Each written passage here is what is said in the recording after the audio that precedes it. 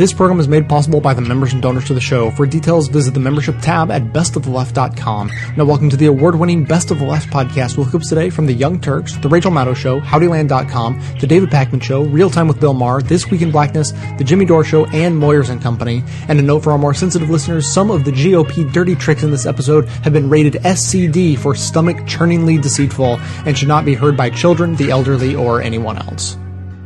Representative Joe Walsh, we talked about him earlier in the show. We talk about him often. He is a Tea Party clown extraordinaire. He's a freshman. He's violated just about every, pledge that he's made. He's Mr. Fiscal Discipline, except for the fact that it turns out he owes hundreds of thousands of dollars in child support for his own family. He's also part of the people who are doing the hypocrisy of using what they call Obamacare to cover his own kids. He says, oh, no, they're doing it through their mom. And nonetheless pretends that he wants to repeal all the provisions, except for the ones that help him, of course. And the list goes on and on. Now, he's running against Tammy Duckworth, who is a veteran. Now, she's not just a veteran. She lost both of her legs in Iraq.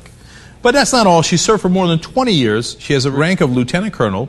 She's received multiple awards, including Purple Heart, Air Medal, Army Commendation Medal, and the list goes on and on. So Joe Walsh says, she's overdoing it, and she's not really a hero. Okay. He first explains, John McCain. Now, there was a guy who didn't want to run on his military record, even though it was exemplary. And that's why he's a hero, an American hero. Except the first ad that John McCain ran in the presidential campaign was about how he was a military hero. Now, I'm not blaming John McCain. He earned it. He was tortured by the Vietnamese. He could have left. He didn't go. He was an American hero, okay? Now, I didn't agree with his politics later, and I think he's a war hawk, all that stuff. But you can say the guy's a hero. You got to give him his due, right? But did he brag about it? He made his whole career on it. But Joe Walsh says, no. You see that? John McCain's never talked about it. The only time he ever talked about it, his political advisors made him do it. That's awesome. Now, he goes on to say, well, that's what's so noble about our heroes. Now I'm running against a woman who, my God, that's all she talks about. Our true heroes, it's the last thing in the world they would talk about. That's why we're so indebted and in awe of what they've done. In other words, she's not a true hero. I mean, you lose a couple of limbs in Iraq, and you've got all these medals, and you serve for 20 years, and you're a lieutenant colonel. Oh, come on, that doesn't count. That doesn't count. Of course, if you're running against a Republican, all of a sudden it doesn't count, right? Oh, to be fair now, Joe Walsh served how many years in the military? Oh, wow, look at that. None. Now, if a Democrat did this to a Republican who lost both limbs serving our country and had all these medals, what do you think would happen? Every Democrat in the country would have to go on national TV and apologize for being in the same party as him, right? How dare you? I mean, look at what happened to Chris Hayes. Chris Hayes did a segment where he said, should we consider everyone who died in combat a hero? Does it produce a war culture? It's an interesting question, right? And he's, how dare you? How dare you? Goddamn weenie. They could literally call him a weenie, okay? And he was forced to go on MSNBC and bow down and apologize. He's a good guy. I like him. I thought it was a good segment. I was sad to see him do what he did. Meanwhile, you got a Republican U.S. congressman saying, oh, is she really a true hero? She keeps blabbering about it. Blah, blah, blah. You lost both your legs. Oh, you got all these medals. For 20 years you served. Blah, blah. She's still talking about it? Is that really a true hero? Consequences? Nothing. No Republican will be asked to apologize for Joe Walsh. He will not do a national apology. He won't do anything because the Republicans are supposed to win and the Democrats are supposed to lose. Now, in this one case, trust me, Joe Walsh gonna lose. Okay? Because this guy is so out of bounds. Such a lunatic. And on top of that, they redistricted his district, which was pretty moderate to begin with. So, Tammy Duckworth has one more mission, and that'll be Joe Walsh. I got a girl in the war, man, I wonder what it is we done. Paul said to Pete, you gotta push yourself a little harder. Pretend the death from above is a dragon and your feet are on fire. But I got a girl in the warp hall, the only thing I know to do is turn up the music and pray she can make it through. In the 2010 Republican Senate primary in the state of Delaware, a political consulting firm that had recently worked for the upstart candidate Christine O'Donnell, they produced a video with this out-of-nowhere accusation. Isn't Mike Castle cheating on his wife with a man? That's the rumor. That's the rumor. Actually, no, it was never the rumor. That never was the rumor until this video came out during the campaign. When asked about it, Mr. Castle's Republican primary opponent, Christine O'Donnell, she played her part perfectly. I think that that's a very tacky approach. I never said that Mike Castle was gay. I don't endorse putting out rumors that Mike Castle is gay. I would never call Mike Castle gay. Who says Mike Castle is gay? I think it's terrible when anybody says Mike Castle's gay. Who said gay? Gay. Mike Castle gay? I never said that. Gay? Republicans do this to each other all the time. Texas 2009, Senator Kay Bailey Hutchison trying to unseat incumbent Governor Rick Perry. The Austin American-Statesman notices that hidden in Senator Hutchison's campaign website, among a long list of search optimization terms, is the text, Rick Perry gay. Twice.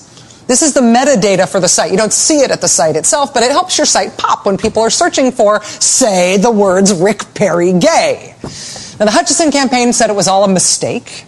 But look at specifically the way they apologized. They said, we did not know these offensive word associations were being searched for by hundreds of thousands of Texans every day.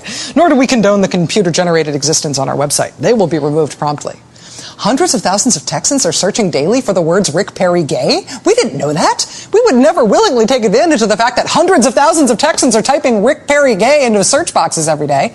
Rick Perry gay? Did somebody say gay? Gay? Did you say? Now, the latest one is in Arizona. Two incumbent Republican congressmen running against each other in a primary because of redistricting. One of them is Congressman David Schweikert, and the other one is this guy. I love Arizona. I was raised right. Somebody has to go to Washington and knock the hell out of the place. Barack Obama. That's Congressman Ben Quayle, son of former Vice President Dan Quayle, who has yet to knock the hell out of Washington, but he does want another shot at it. So which one of these two guys is the star of the latest episode of the ongoing sad Republican reality series called Hey You, I'm Calling You Gay? In this case, it's Ben Quayle. This is the mailer the Schweikert campaign sent out this weekend. You're looking at the front of it. Ben Quayle, he goes both ways, ...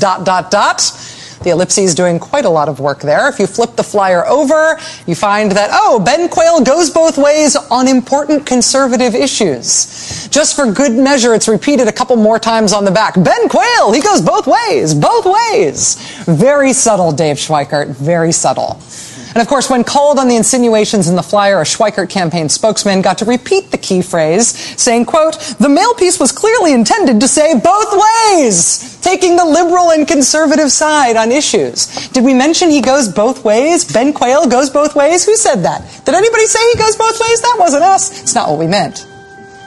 You stay classy, Republican Party. You stay classy with a K.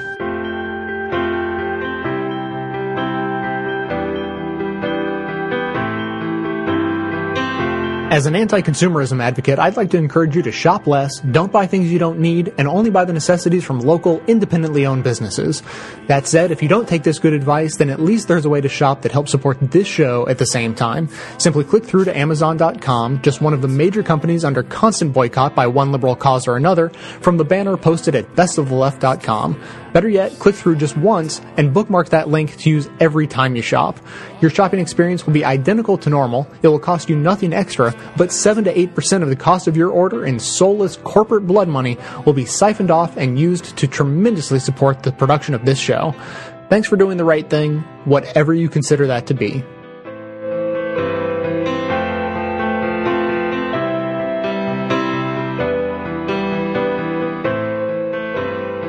Dr. Marisha Agana is running against Tim Ryan in Ohio. She's trying to unseat him. She's the Republican. Tim Ryan is the Democratic incumbent. She sends out a tweet about President Obama. She says, quote, history has a way of repeating itself. Stalin, Hitler, Mao Zedong, and now Obama. There are no bounds. I mean, why not put Lucifer and Beelzebub in there? I mean, you put Stalin and Hitler and Mao combined, what do they kill, 60 million people or more? Right? There are no bounds. That's just, and if you say anything about Republicans like, hey, maybe they didn't pay their taxes, they lose their minds. They're like, how could you? You're so indecent to suggest that Mitt Romney hid money in the Cayman Islands when he admits he has a Cayman Islands bank account. You're so indecent. Meanwhile, I can say that Obama's Hitler and Mussolini and everybody else combined, right? To be fair, she did not mention Mussolini. So, when asked about this, she said, the blood of thousands of unborn children are in his hands. But what's hilarious about that is that was intended as a somewhat of a backpedal. like, no, I'm trying to clarify. He's among the worst, guys in the history of mankind, committing genocide after genocide. Why? Because he's killing thousands of unborn children. Oh, I see. Oh, that makes it so much better. Okay. And then finally she sends out one more tweet. I am sorry if I made a poor choice of analogy, but I was referring to his pro-abortion stance. Look, we disagree with one another. I know why you're pro-life, and I respect that you call yourself pro-life. Now, a lot of progressives won't do that. They call you anti-choice, etc. I get it. You think that life begins at conception. We have a real disagreement on that, one that is profound. For example, I think that life begins when it is an independent life form. When it is dependent on the mother gets to make the decision. So we have an honest disagreement. But you don't get to call me a murderer. You don't get to call President Obama Stalin and Mao and Hitler all wrapped up into one. And everybody who's pro-choice in the country is somehow Hitler? Do you know that 3/4 of the country says that abortion should be legal? 3/4 of the country. So they're all Stalin and Mao and Hitler? You got to bring it down. But for Republicans, there is no such thing as calming down or bringing it down. No, everything is at 100. Or like they said in Spinal Tap, it's at 11. Okay? And then the minute you ever criticize them on the simplest thing, like on tax returns, they are enraged. How could you? How could you? The lack of civility. Fist to fist and heart to heart, you get back up and fight. And now you're torn like a flag on a battleground, stepped on and beaten down. But somehow, yes somehow, you still manage. Yeah, you manage to survive. You manage to survive. It's your courage. Take them on, take them out, take a stand, take a bow. It's your courage. Take them on, take them out, take a stand, take a bow. So now you're thinking it's the end. You're stuck in yourself down. According to reports from the Capitol Medical Center, Texas legislator Louis Gohmert is still saying despite the fact that his primary care physician has gone home for the day. Gohmert, who had been complaining of a mild sore throat and was told to open his mouth and make the appropriate sound 4 hours ago, is now showing signs of fatigue. Mr. Gohmert, you can stop now. Thank you.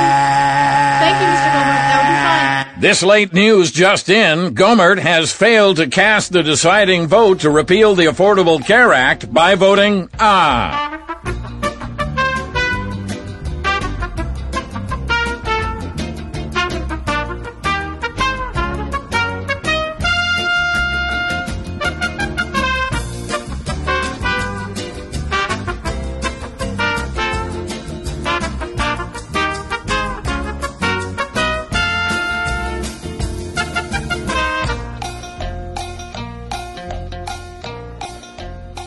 Last poll, a new poll finds that the Tea Party is the political group that is anti-gay by the biggest margin. This is a great analysis by David Badash over at the New Civil Rights Movement. As it turns out, the Tea Party is against homosexuality the most. This is a new poll that was released by the Washington Post, and members of the Tea Party have the lowest level of support for same-sex marriage by a huge margin. Overall, 53% of adults believe same-sex marriage should be legal, okay? Democrats, 68%. Independents, 57%. Republicans, 30%. Tea Party, 6%.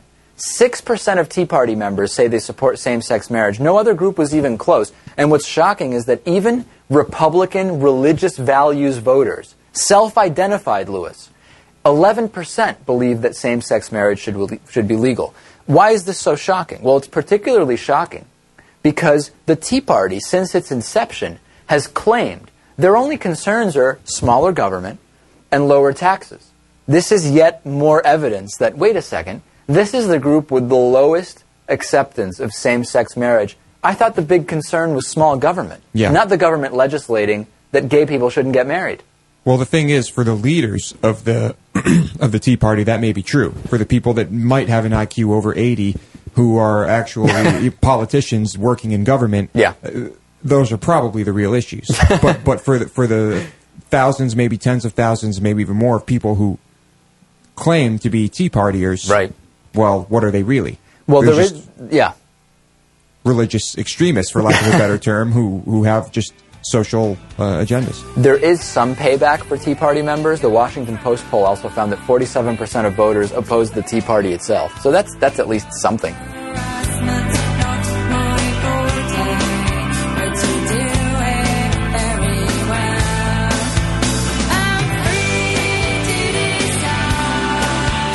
Okay, what do you think is the best thing, the thing about the show that is best and most appealing to somebody who listens or watches?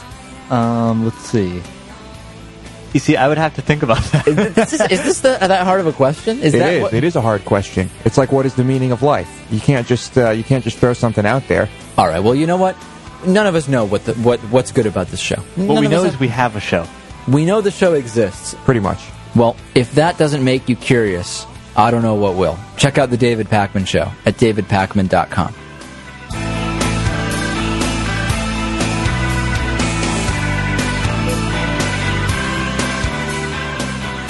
Alan West is a guy who has been doing the strategy of raising money by saying outrageous things for a long, long time. He realized, oh my God, if I go on TV and I say crazy things, oh, blacks are on the plantation, they're on the liberal plantation, and they need to free themselves by joining the Republican Party, all this stuff, the money pours in. It's interesting that my guess, I'm just guessing here, that the money might be coming from white folks rather than black folks who support that ideology.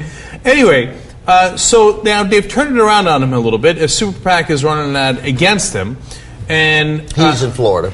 Yeah, and they're going to talk about senior citizens, his Florida. They're going to talk about his, campaign against women, etc. But, they're going to have him hitting those people. So let's watch. Alan West fancies himself a fighter. Maybe so. West has sucked it to seniors, voting to end Medicare as we know it. He's whacked women with his votes for huge cuts in women's health care funding. And he's mauled middle-class families by supporting a budget plan that would have cut taxes on the rich while eliminating our tax breaks for college tuition and mortgages. Alan West is a fighter, all right, but it's time for us to fight back and knock him out of Congress once and for all. I love how he runs out of that. Okay, so now, you want to talk about racial overtones, people could see it as a black guy in a ring, he's punching white women, that could be kind of tough, etc. So, of course, Fox News jumps in it. Here's Steve Doocy. Okay, so there's Alan West punching out an old white lady. Can you imagine if it were, the dynamic were turned around? But, there you've got Alan West punching an old white lady. If it were a white politician punching, a person of color, there would be, right? National outrage. This is huge. All right, but they're not done yet. Republican strategist Anthony Home. Let's watch. Three issues. One, reverse racism here, because it's a different standard depending on the color of your skin. Second, the figures, be cartoon or not, are woman beating. That is what is implied in here. He is harming women and punching them. And third, I'll take you back to, remember the bullet targets on the from Sarah Palin in the national outrage, even the international outrage. It's a totally different standard. Now we want to reach out and say, oh, this is acceptable. It's not. That's funny, because we did a video here a couple of weeks ago about an Obama punching bag. Okay, well before this ever ran, we had no idea whether this was coming in any way, shape, or form. I don't know, maybe about a month ago or so. And I said the Obama punching bag is perfectly acceptable. He's in boxing gear, and I said, if he's in boxing gear, well, okay, then he's in the ring. It's not like you're punching the president. It's a political thing. It's totally fine. And I said, it's not like if you put a gun target on someone, right? So we're actually on the record as saying the punching analogy is totally fine, even if you're hitting a black guy. So what Fox News is saying about, if it was reversed, what would the liberals do? Well, go on YouTube and find out. We just said it about a month ago. We use the argument a lot, imagine if this were a Democrat, if this were a Republican, how certain people would... And basically it's a good argument, and it works often. It doesn't work every time. And this Anthony Holm is faking it, because I don't believe it for 1 second that he believes that he's even 1% outraged by this. Steve Doocy is one of the 10 stupidest people on television. In any country. It's guaranteed. Now, if you had white... guy going and grabbing a black guy and dragging him to a tree, that has historical context. That sounds really scary. That's different. And what I said about the Obama punching bag is black folks and white folks have been in the ring together for a long, long time. There is no historical racial context to that, in my opinion, that makes it unacceptable. Right. So now Alan West is going to jump in as well. Let's watch. Can you imagine if a white politician were in a commercial punching a woman of color, there would be national outrage? Well, of course there would be national outrage, and that's part of the duplicitous hypocrisy that comes about with the liberal left. They believe that they can do anything, especially if you're a black conservative. Now, think about this. Think if the Republican Party or if some conservative PAC ran a picture of a black Democrat politician or congressman punching white women and white seniors. I'm sure that MSNBC, NBC, and the Huffington Post and everyone would be going apoplectic right now. So I want to bring JR into this because, Can I say one real quick thing before you bring JR? They wouldn't run that ad because a Democratic black politician wouldn't be trying to cut Social Security. And he'd be standing up to fight for the rights of the elderly and the underprivileged in this country. So that's why it's different, among other reasons. Right. And Jack, correct me if I'm wrong, you kept playing clips of Alan West for all these years telling us that racism was not that big a deal. Now, all of a sudden, when he's under attack, all of a sudden it looks like he's talking about racism. Oh, that's fascinating. Yeah, we got to stop crying. Oh, my God, pull yourself up. Like, he's blaming someone else. This was a problem with the black community. Now, all on the same old stuff. It's the same thing they always do. The reason they're upset whenever there are actual calls for racism or reaching to racist voters from their party is because they want to save it for themselves. Like, we want to be the victim. I can't believe you guys are actually calling out for what we're doing because we're trying to save up for that. We need a little bit of that for ourselves. They can't wait to do that stuff. Right. And another thing is, there's as you said before, there's a context behind this stuff. There's reason that the bullseyes meant something because somebody got fucking shot. There's a reason why there's all this stuff. There's no historical context for black folks. I mean, for a white guy beating up or a black Democrat beating up white people and everybody's being all crazy about it. It doesn't happen. This was actually after the Gabby Giffords shooting. I did some research into prior political violence in the United States, and we can cite a few big-name cases of people being assassinated, and generally it's a conservative killing a liberal. There's one or two exceptions. But I did research into it. There are so many lower-level, like state politicians assassinated, senators and things like that, that 30, 40, 50 years ago, and if you look at the list, and there are lists that break it down by political affiliation, there are a couple of Democrats committing violent acts like this, but an overwhelming list of conservatives. And I guess I'm not supposed to mention that because it's supposed to be 50-50 or whatever, but people don't know about the political violence history of this country. John, honestly, I had never thought of that until you just mentioned it. Like, it never occurred to me to think who's conservative, who's liberal among the big shooters. Right, but I mean, it's that's about sort of that's gun ownership and who you want to and who believes in resorting to violence and who doesn't. That's why it's always comical when the government investigates Quakers and peace groups for possible acts of terrorism. They're a goddamn peace group. They're against the entire point. It's the perfect cover. And to get to some of the liberals who involve, they're not really liberal, they're like anarchists. Yeah, exactly. Right. Left-wing by some definition, not liberal Democrats. And mind you, a lot of these people are, of course, insane, and a lot of David Hinckley is insane. But he did shoot Reagan, so.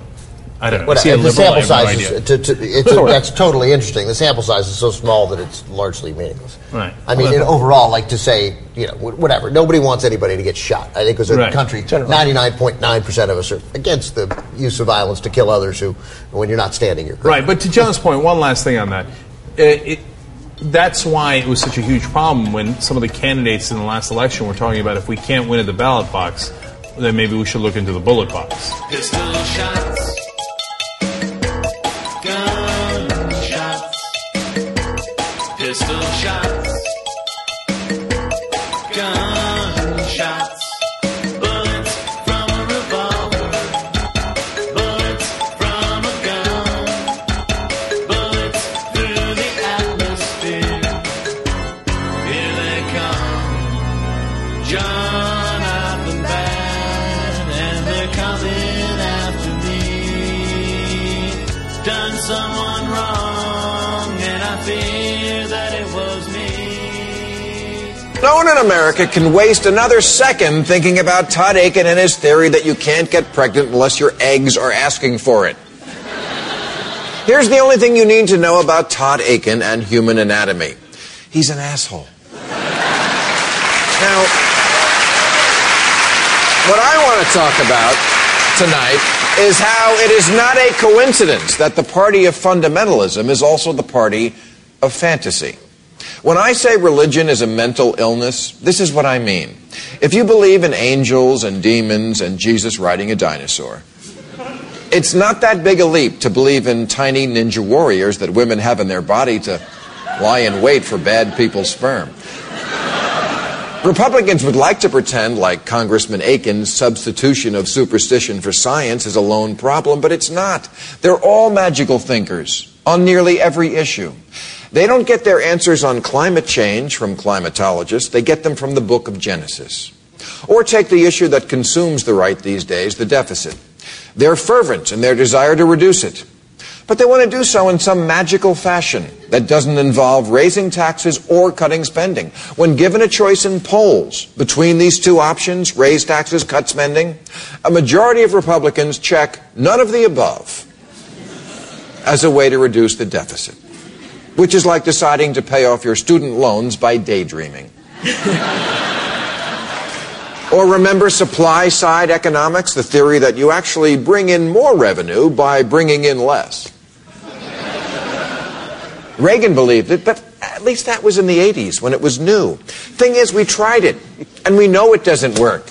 Yet Paul Ryan, who every shit-for-brains pundit in America keeps telling us is a serious guy, still believes it. All the Republicans do. They all believe in something that both math and history have shown to be pure fantasy. The symbol for their party shouldn't be an elephant, it should be a unicorn.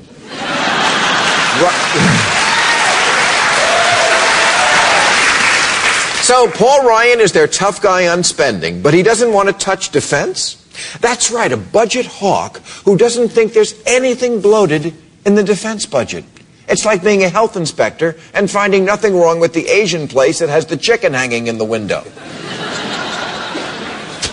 This is how low we have put the bar for political courage. That you can just write, "I want a pony" on a binder and call it the Plan for Restoring Vision for America's Greatness or some shit, and everyone says you're brave.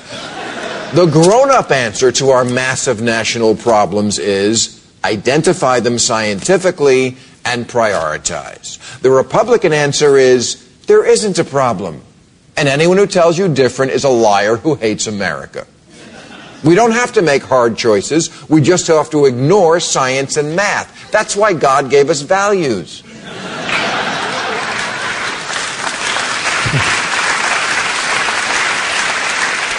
If rape babies throw a monkey wrench into the whole right to life pitch, just make believe rape babies don't exist.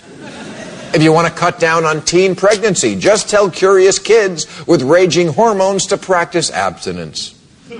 Until they get married, because everyone knows that's when the fucking never stops.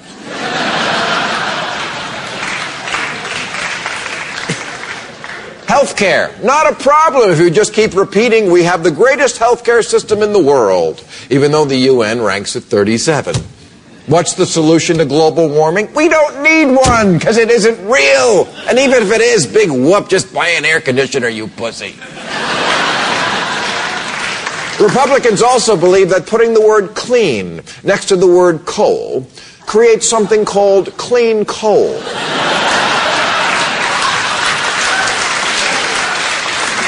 And that if they shred the safety net, all the poor blacks who are resting in it will fall gently to the ground, stand up, and get good-paying jobs as Olympic gymnasts. So next week in Tampa, the Republicans must admit that the difference between a GOP convention and Comic-Con is the people at Comic-Con have a much firmer grasp of reality. All right, I'm on Johnson Avenue in San Luis Obispo, and I'm 5 years old or 6 maybe. And indications that there's something wrong with our new house. Trip down the wire twice daily. I'm in the living room watching the Watergate hearings while my stepfather yells at my mother. Launches a glass across the room, straight at her head, and I dash upstairs to take cover, lean in close to my little record player on the floor. So this is what the volume knob's for. I listen to dance music, dance music.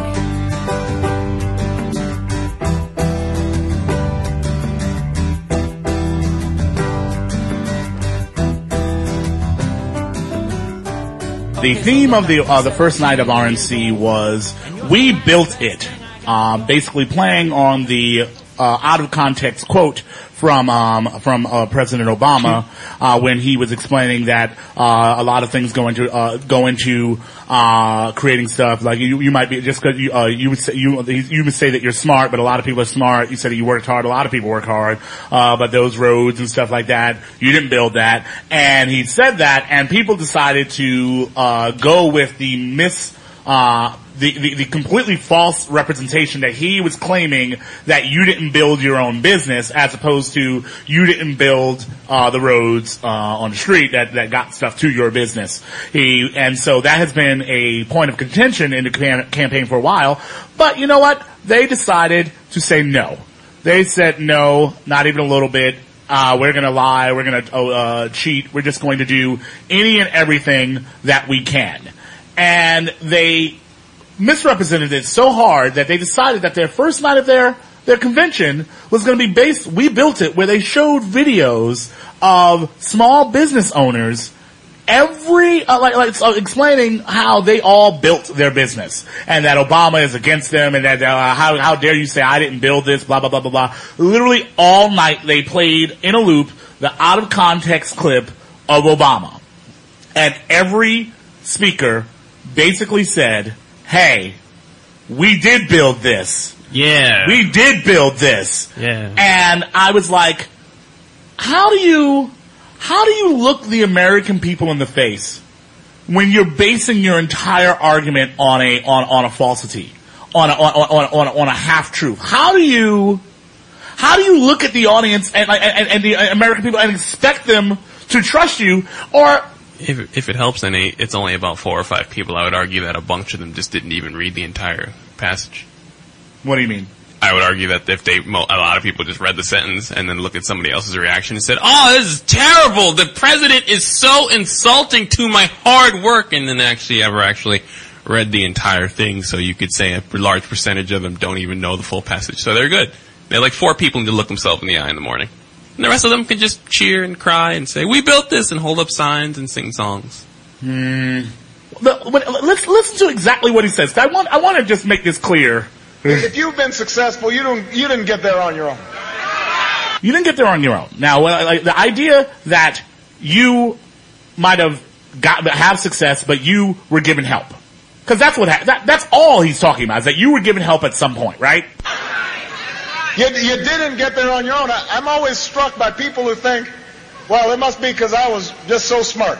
There are a lot of smart people out there.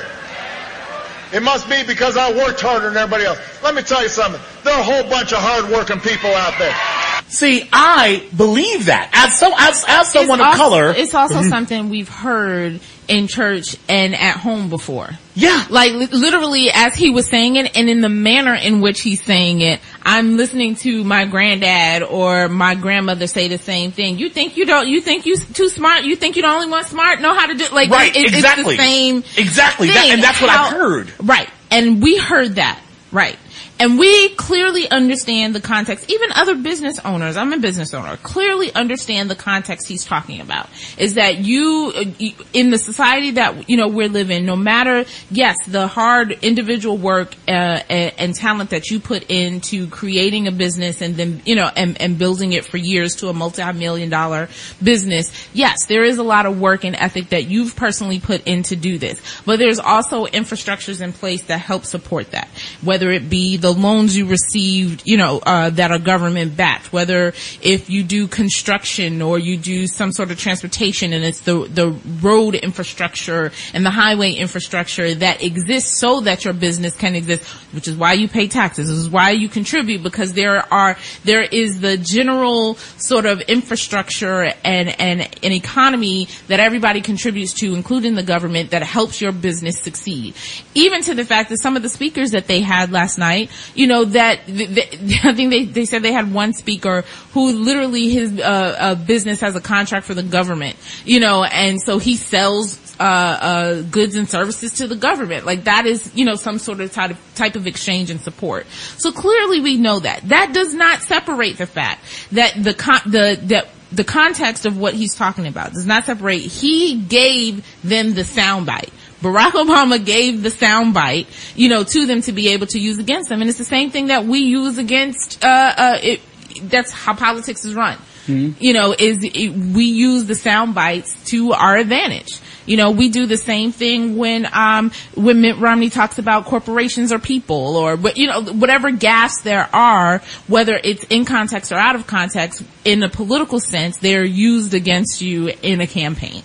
So is that how the conversation goes, where one person hears the soundbite and then somebody else in the office goes, well, why don't you check it for context? What was he talking about? And then that person goes, shut up, you're fired, and then they go forward with it? No, nobody goes, shut up, you're fired. But the question of context is asked, and still it's taken and cut and says, well, we can still use it. We can still use it. But they had a whole themed day for their convention out of context, though. Can you go that crazy with something out of context, just 6 words out of context? Yes.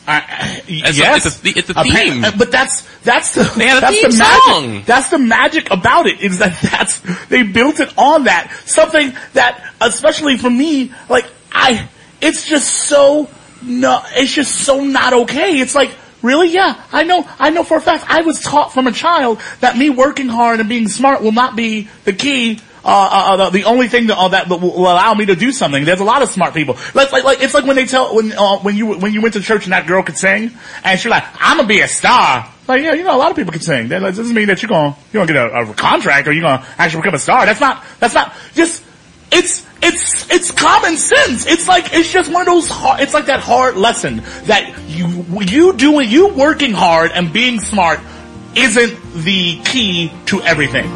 You're the lucky one, so I've been told. As free as the wind blowing down the road. Loved by many, hated by none. I'd say you were lucky 'cause I know what you've done. The mission of this show is to aggregate and amplify the best voices of the truly liberal media, and now you can play a critical role in helping fulfill that mission. I pick out the best clips I hear to share with you, and now you can do just the same thing extremely easily. Now available at bestoftheleft.com, each clip I play is made available individually with simple buttons that allow you to share your favorites on your networks through Facebook, Twitter, by email, and beyond. By myself, I can amplify this content to thousands of people, but collectively, we have the potential to reach millions. No kidding. Become your own media activist by taking 1 minute to share your favorite content a couple of days each week, help more people plug into the truly liberal media, and be an integral part of this extremely virtuous cycle. Thanks so much for your help. You're the lucky one, I know that now. Don't ask you why, when, where, or how. You look at the world through your smiling eye, you laugh, but the devil as his train rolls by. We all know that Mitt Romney's not willing to denounce the birthers. And in fact, he's proud to lock arms on stage with the biggest birther of them all, Donald Trump. And he's losing so bad to Obama with every single minority group that he needs to win every shade of the white vote just to remain competitive. I mean, every shade, from Jim Gaffigan translucent to John Boehner's safety alert cone. So Mitt decided to appeal to Whitey himself with some bad comedy, and here it is.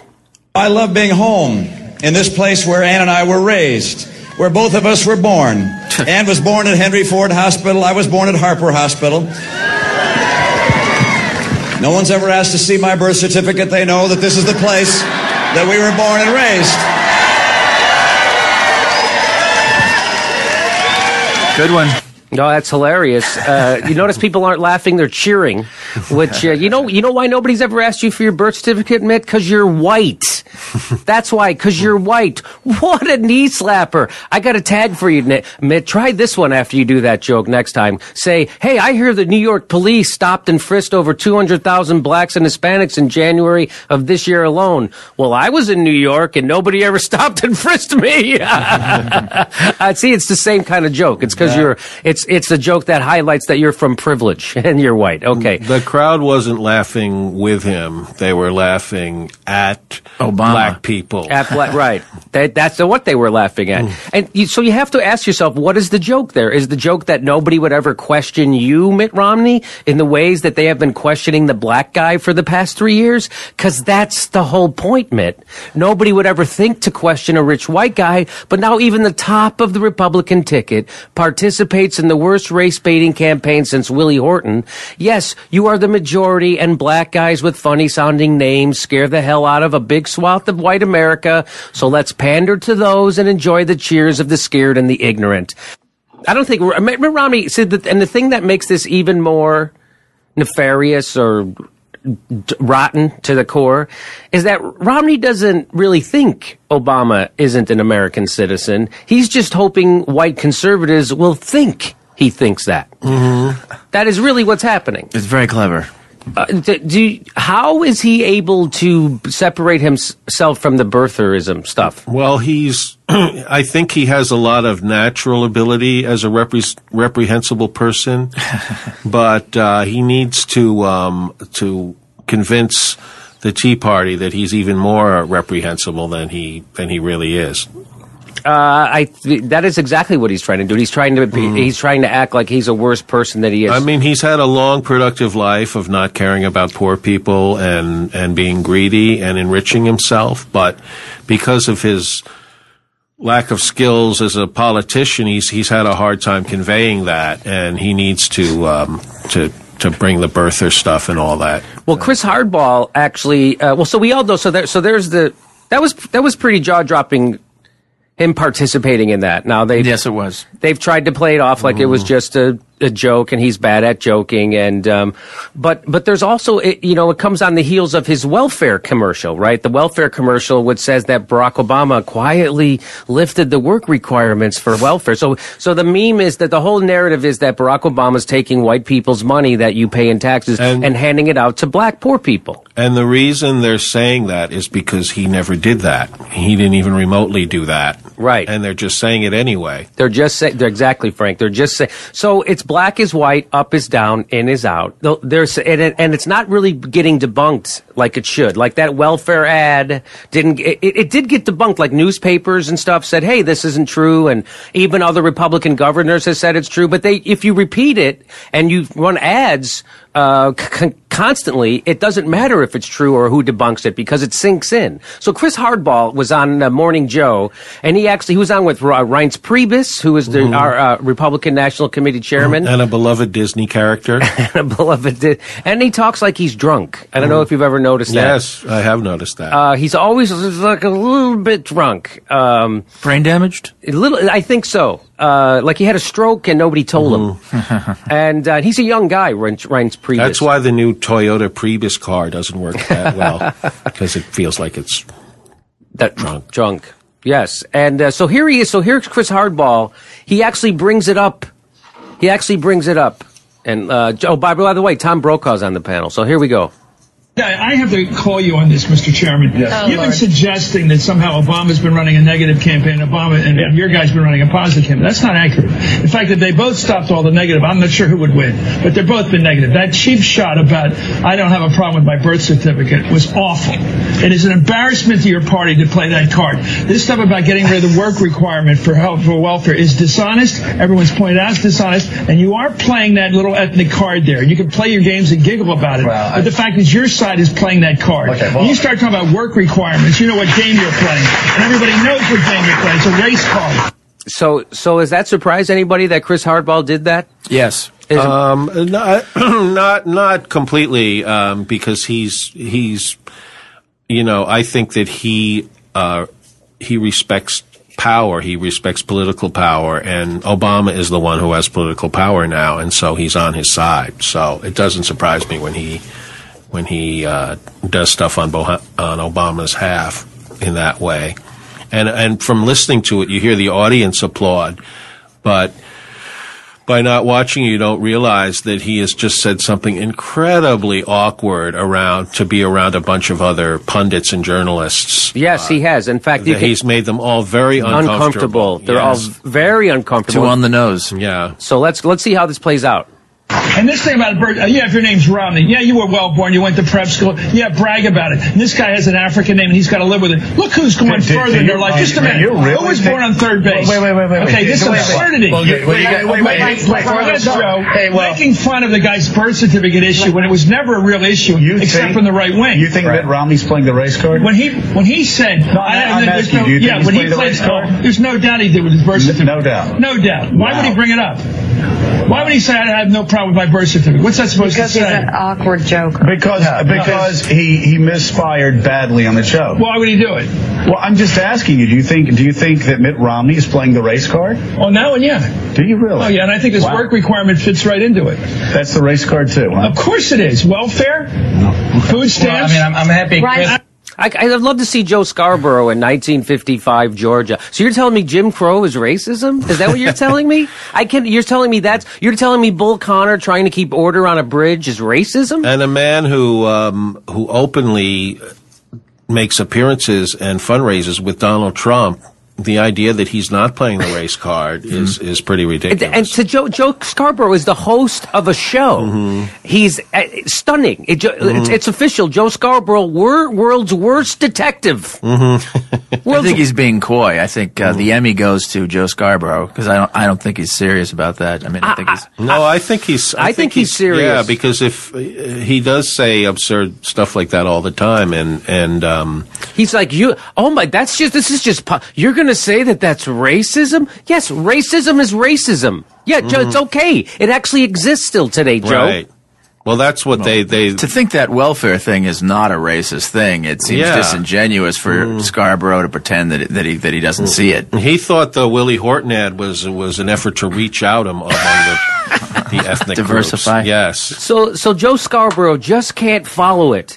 What could anything that connects Obama to welfare have to do with race? That's a real stretch. Matthews, don't pull a hamstring. Come on. Let's remember that the joke is nobody would ever question me, a rich white guy, like they are doing to an unpedigreed black guy. Mm-hmm. Even if he delivered it with Chris Rock level skill, it's still a horrible joke that only excites a scared bully. That's not a real joke. DC sleeps alone tonight.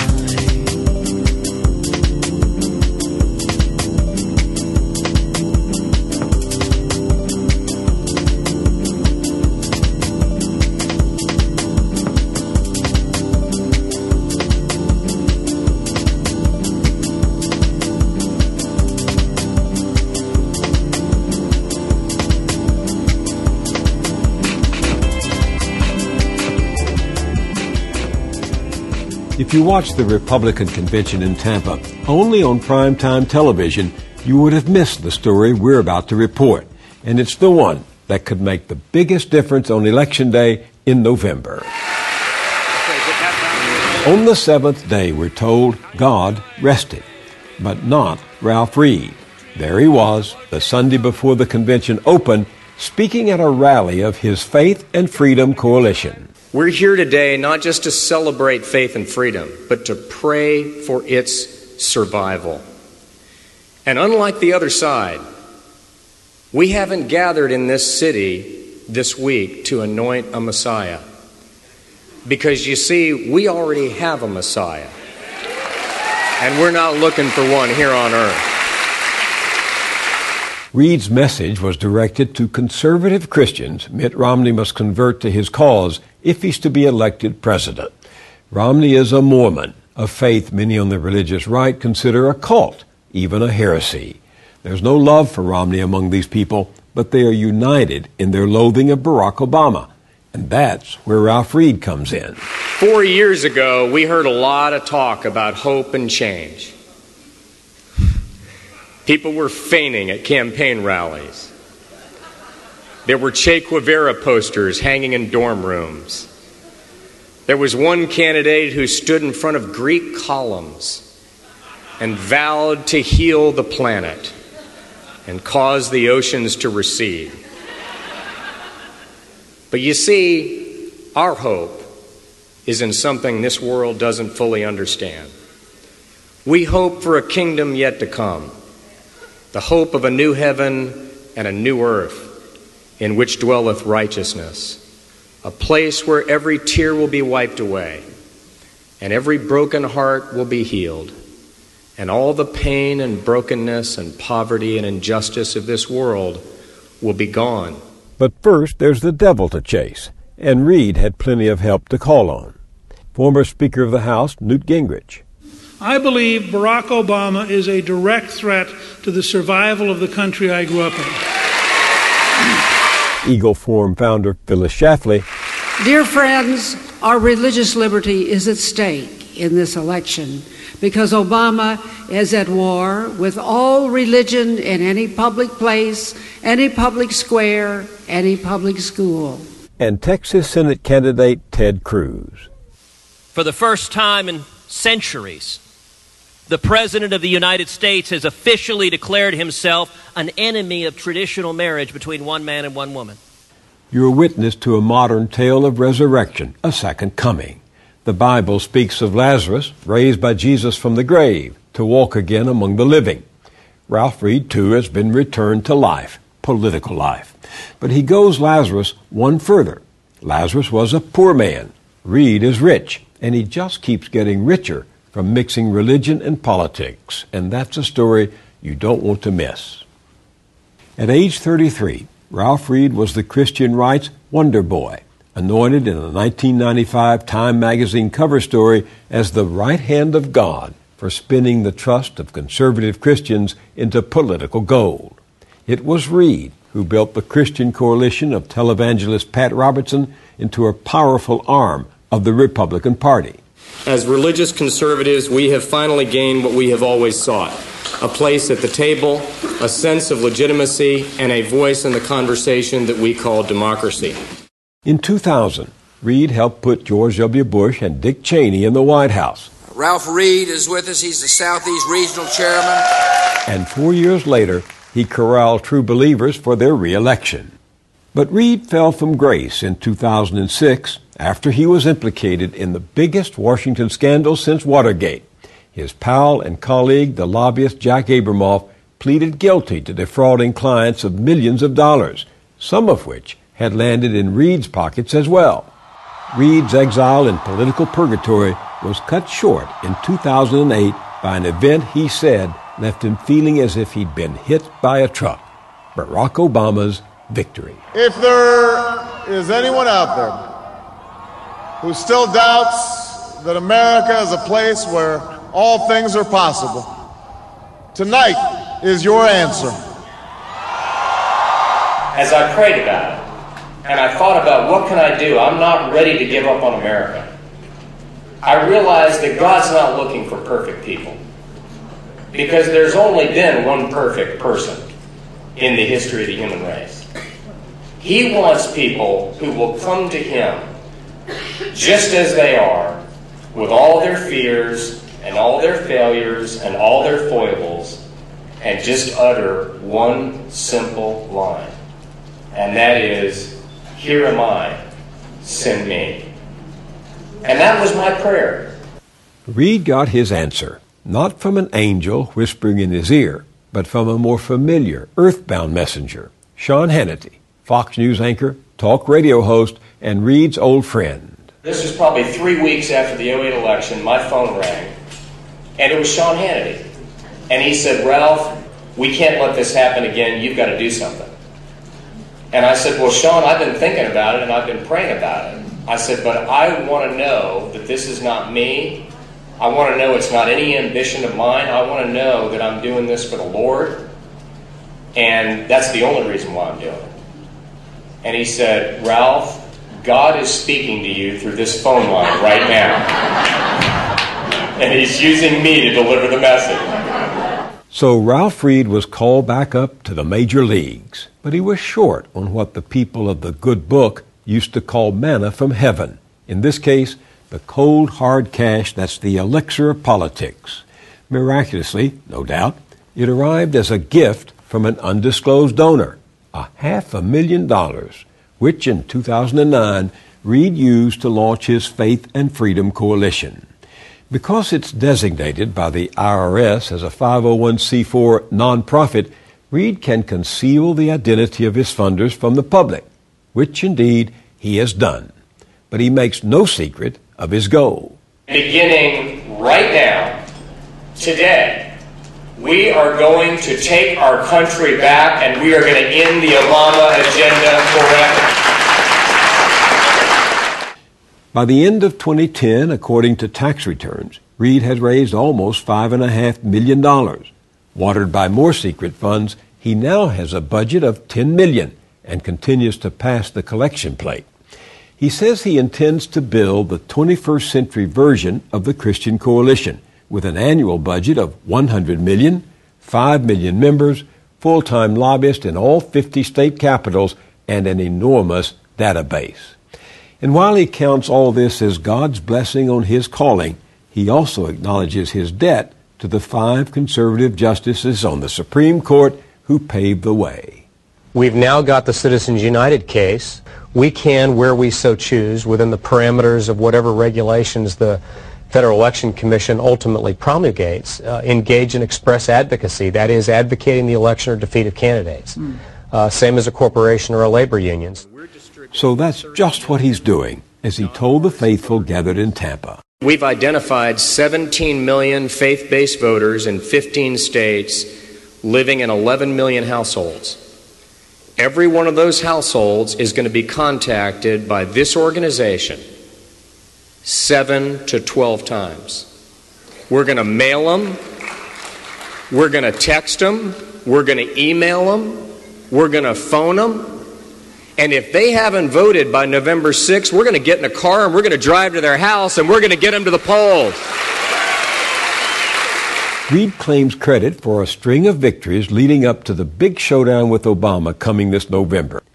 When Republican Bob McDonnell won the race for governor of Virginia in 2009, Reed's brand new Faith and Freedom Coalition was there, contacting, he said, every social and fiscal conservative voter an average of 7 times. Enough, he also said, to make the difference. After Republicans swept into control of the House in the 2010 midterm elections, Reed called a press conference in Washington the very next day to claim bragging rights. It was the most ambitious, the most comprehensive, and the most effective voter contact and get out the vote effort aimed at the conservative faith community in modern American political history, or at least as long as I've been doing it, which is 30 years. 16 million voter guides, 8 million pieces of mail, 3 pieces of mail to every social conservative household in certain areas.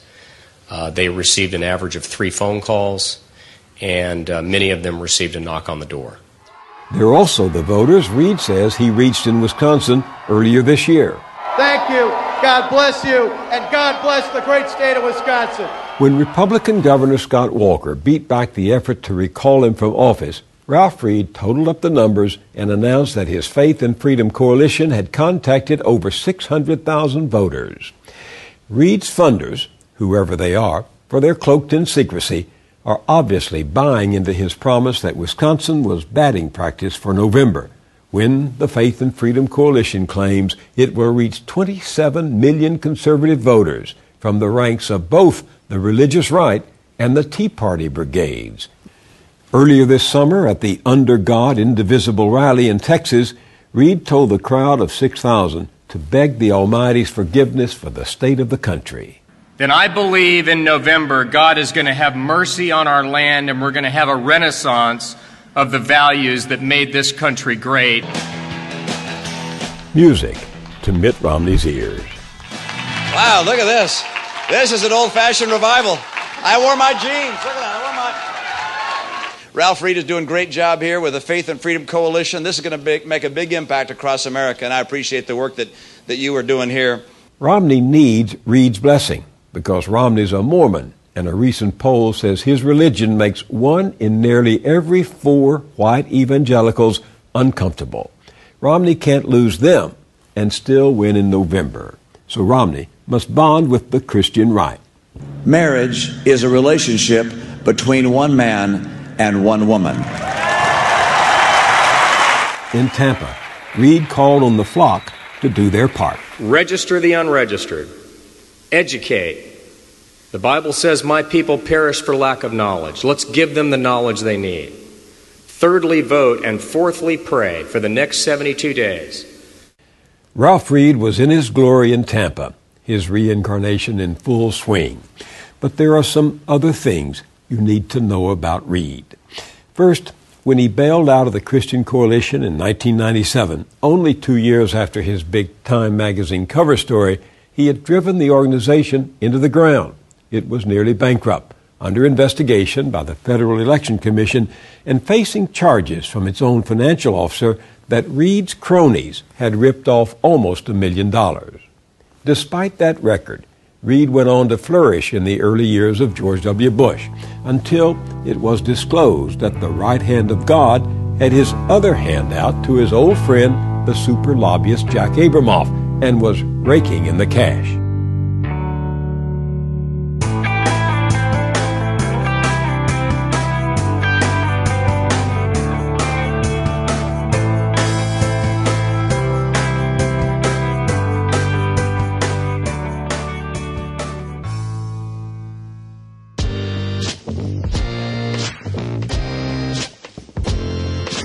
Hi, Jay. This is Ruth from Michigan. I'm calling in regards to your episode about women's health and women's health issues. And I think there is an aspect of this that's often left out of the conversation that I think is worth noting, and that is the rights position on women's reproductive health and how they approach it. And I think it's important, as a little history, to remember, first of all, that the right had the majority of both the House of Representatives and the Senate, as well as a leader in the White House for the majority of George W. Bush's 2 terms in office. So in that time, they had the ability to effect really serious change on the 3 issues that they use for fundraising from their base: guns, taxes, and women's reproductive health. They have done a great job, mostly, I think, by hook and by crook, of affecting gun law changes. And I say by hook and by crook because I don't think that's been a result of any effort on the part of the Republican Party, but on a great effort by part of the National Rifle Association and the money that they bring to that task. Taxes, I think, are an issue that very often we discuss, but are really only seriously important to the right wing's high-priced donors and extremely wealthy members, so the Sheldon Adelsons of the right wing. But women's reproductive health is an issue that plays to both the sensibilities of the right's everyday donors, the people who they have convinced they represent, and to the Christian right, so the people who believe that they are speaking for God when they speak about their religion as well as their politics. So when you look at it that way, what happens is that the right has no desire to seriously change the reproductive laws in this country, because in doing so, what they lose is the ability to raise large dollars from the small donor base, so the people who are donating $50, $100, $250 to their candidates. And what I mean by that is that if abortion is taken off the table, if they outlaw it or severely restrict women's reproductive health, then they lose the ability to raise those funds. Now, what's happening right now, of course, is that the Tea Party or the extreme right wing is not in on the story. They don't understand that the loss of these issues means the loss of funding for their campaigns, and therefore they don't understand that changing these laws is going to be a detriment to the financial health of the Republican Party. Hey, Jay, this is Michael in California. I'm sure you heard Mitt Romney's "nobody ever asked for my birth certificate" comment at the RNC convention or whatever. I just wanted to call you and tell you that that is the perfect explanation of what white privilege is. I remember we had a little debate about that for a while, and a lot of people called in about, what's his name, calling from not Pittsburgh. Anyway, you know what I'm talking about. You know, the reason that nobody ever asked for his birth certificate is because there's not quite enough circus clowns on the opposite side of the political aisle. So that's all. Just wanted to say that. Have a good day. Hey, Jay, this is John calling from Texas. Just wanted to talk in reference to the last episode on religion and kind of bring a different perspective to it. I grew up Orthodox and Orthodox Judaism, and actually walked away from it, became agnostic, and then more atheist, and then recently embraced a very liberal reform outlook. And you know what brought me back was more of where they took the husk of the religion out of it and just focused on the ethics and kernels of it, and kind of took a lot of the superstition and stuff that pulls us away from each other and finds commonality with people. And I think if more people in religion did that and took a more progressive outlook and realized the context of what these books, these people based their lives off of, when they were written, the context they were written in, and took them as more poetry and life lessons rather than a reason to hate another human being and a reason to kill someone else, we'd have a much better place here on Earth, and everyone would probably be a lot happier. Here in Texas, we got a pastor named John Hagee. If you Google his name, the first thing that pops up is "show your support for Israel." But he also calls liberal Jews poisonous and spiritually blind. You got people like Pat Robertson calling Buddhists devil worshippers, but I would go as far to say that Buddhists have more Judeo-Christian ethics, not values, but ethics, than someone like Pat Robertson, being more selfless, more charitable. And it really makes me sick how people get so divided over issues like homosexuality. Myself being a hetero, I'm very outspoken on gay rights and believe that that is our civil rights struggle for our generation, and people 20, 30 years from now are going to just look back and it's going to be kind of like the blacks in the 70s and 80s, and people wondering how could you think like that.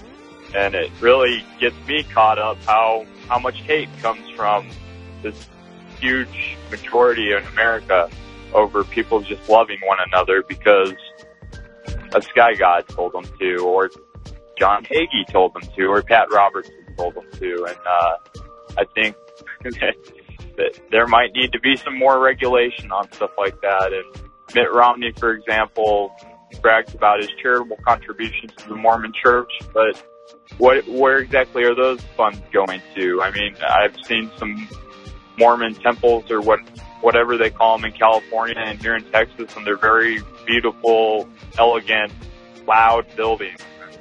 I know they do mission trips to Africa, not to bring food, but to spread the word that Jesus is coming to Missouri. And I would not call that philanthropy. I would call that ego masquerading as humility. And I think if people took more of a progressive outlook on religion and realized it's life lessons and a way to make the world a better place for your loved ones, the people you share this earth with, we could find heaven on earth. Maybe we're thinking too deep about heaven and hell. Maybe heaven and hell exist in us all here on earth. And who knows what happens when you die. But while we're here on earth, we should focus on trying to make the world a better place. Anyways, I appreciate the show. It's an inspiration. Love listening to it at work. And thanks, bud. Thanks for listening, everyone, and thanks to all those who called into the voicemail line. If you would like to leave a comment, question, or activist call to action yourself to be played on the show, the number to dial is 206-202-3410. So I have two incredibly quick notes. The first is that if you liked the last clip of today, it was a really interesting clip from Moyers & Company about the resurrection of Ralph Reed, and there's actually 20 more minutes of that report, which is all great, from Moyers & Company. I highly recommend you check it out. They are at BillMoyers.com, and they have a podcast, and you should just subscribe and listen to everything they do, because they're great. And I want to go on the record as saying that I wish Bill Moyers was my grandfather, because that would be awesome. Secondly, I just want to make a note on the first voicemail I played today, saying that, conservatives don't actually want to follow through on their, ideas like banning abortion, because if they did, some of their, funding sources would dry up. And I just want to say that you can't use a brush that broad to paint the entire conservative movement, except for the Tea Party who aren't in on the joke, because clearly there are some people, the fundraisers of the party definitely know those sorts of facts. But there's an old saying on the flip side of this coin that has to do with the Nation magazine, very progressive, very old magazine, that goes, "What's bad for the country is good for the nation," which means that when Republicans are in office and conservatives are getting their way, then the Nation magazine does better financially. And that does not mean that the people who write for the Nation don't actually want progressive policies to be put in place, or don't actually want progressive people to be in office, just because those two things are at odds with each other. It is an interesting dynamic, but you can't just say that the movement really actually doesn't want to pass those sorts of policies. That's just going a bit far, and similar things could be said about, issues on our side, and I don't think it's true on the progressive side either. So those are my thoughts, but, let me know if you think I'm missing something on that point. Otherwise, that's going to be it for today. Thanks to everyone for listening. Thanks to everyone who supports the show. Membership donations and one-time donations are how the show survives, so please consider that. All that can be done through the website at bestoftheleft.com. Stay tuned into the show between episodes by joining with us on Facebook and Twitter. And for details on the show itself, including links to all the sources and music used in this and every episode, all that information can always be found posted in the show notes on the blog. So coming to you from inside the Beltway, yet outside the conventional wisdom of Washington, D.C., my name is Jay, and this has been the Best of the Left podcast, coming to you every third day, thanks entirely to the members and donors to the show from bestoftheleft.com. Lines now black and white, 'cause you took apart a picture that wasn't right. Pitch burning on a shining sheet, the only maker that you wanna meet. A dying man in a living room, whose shadow paces the floor.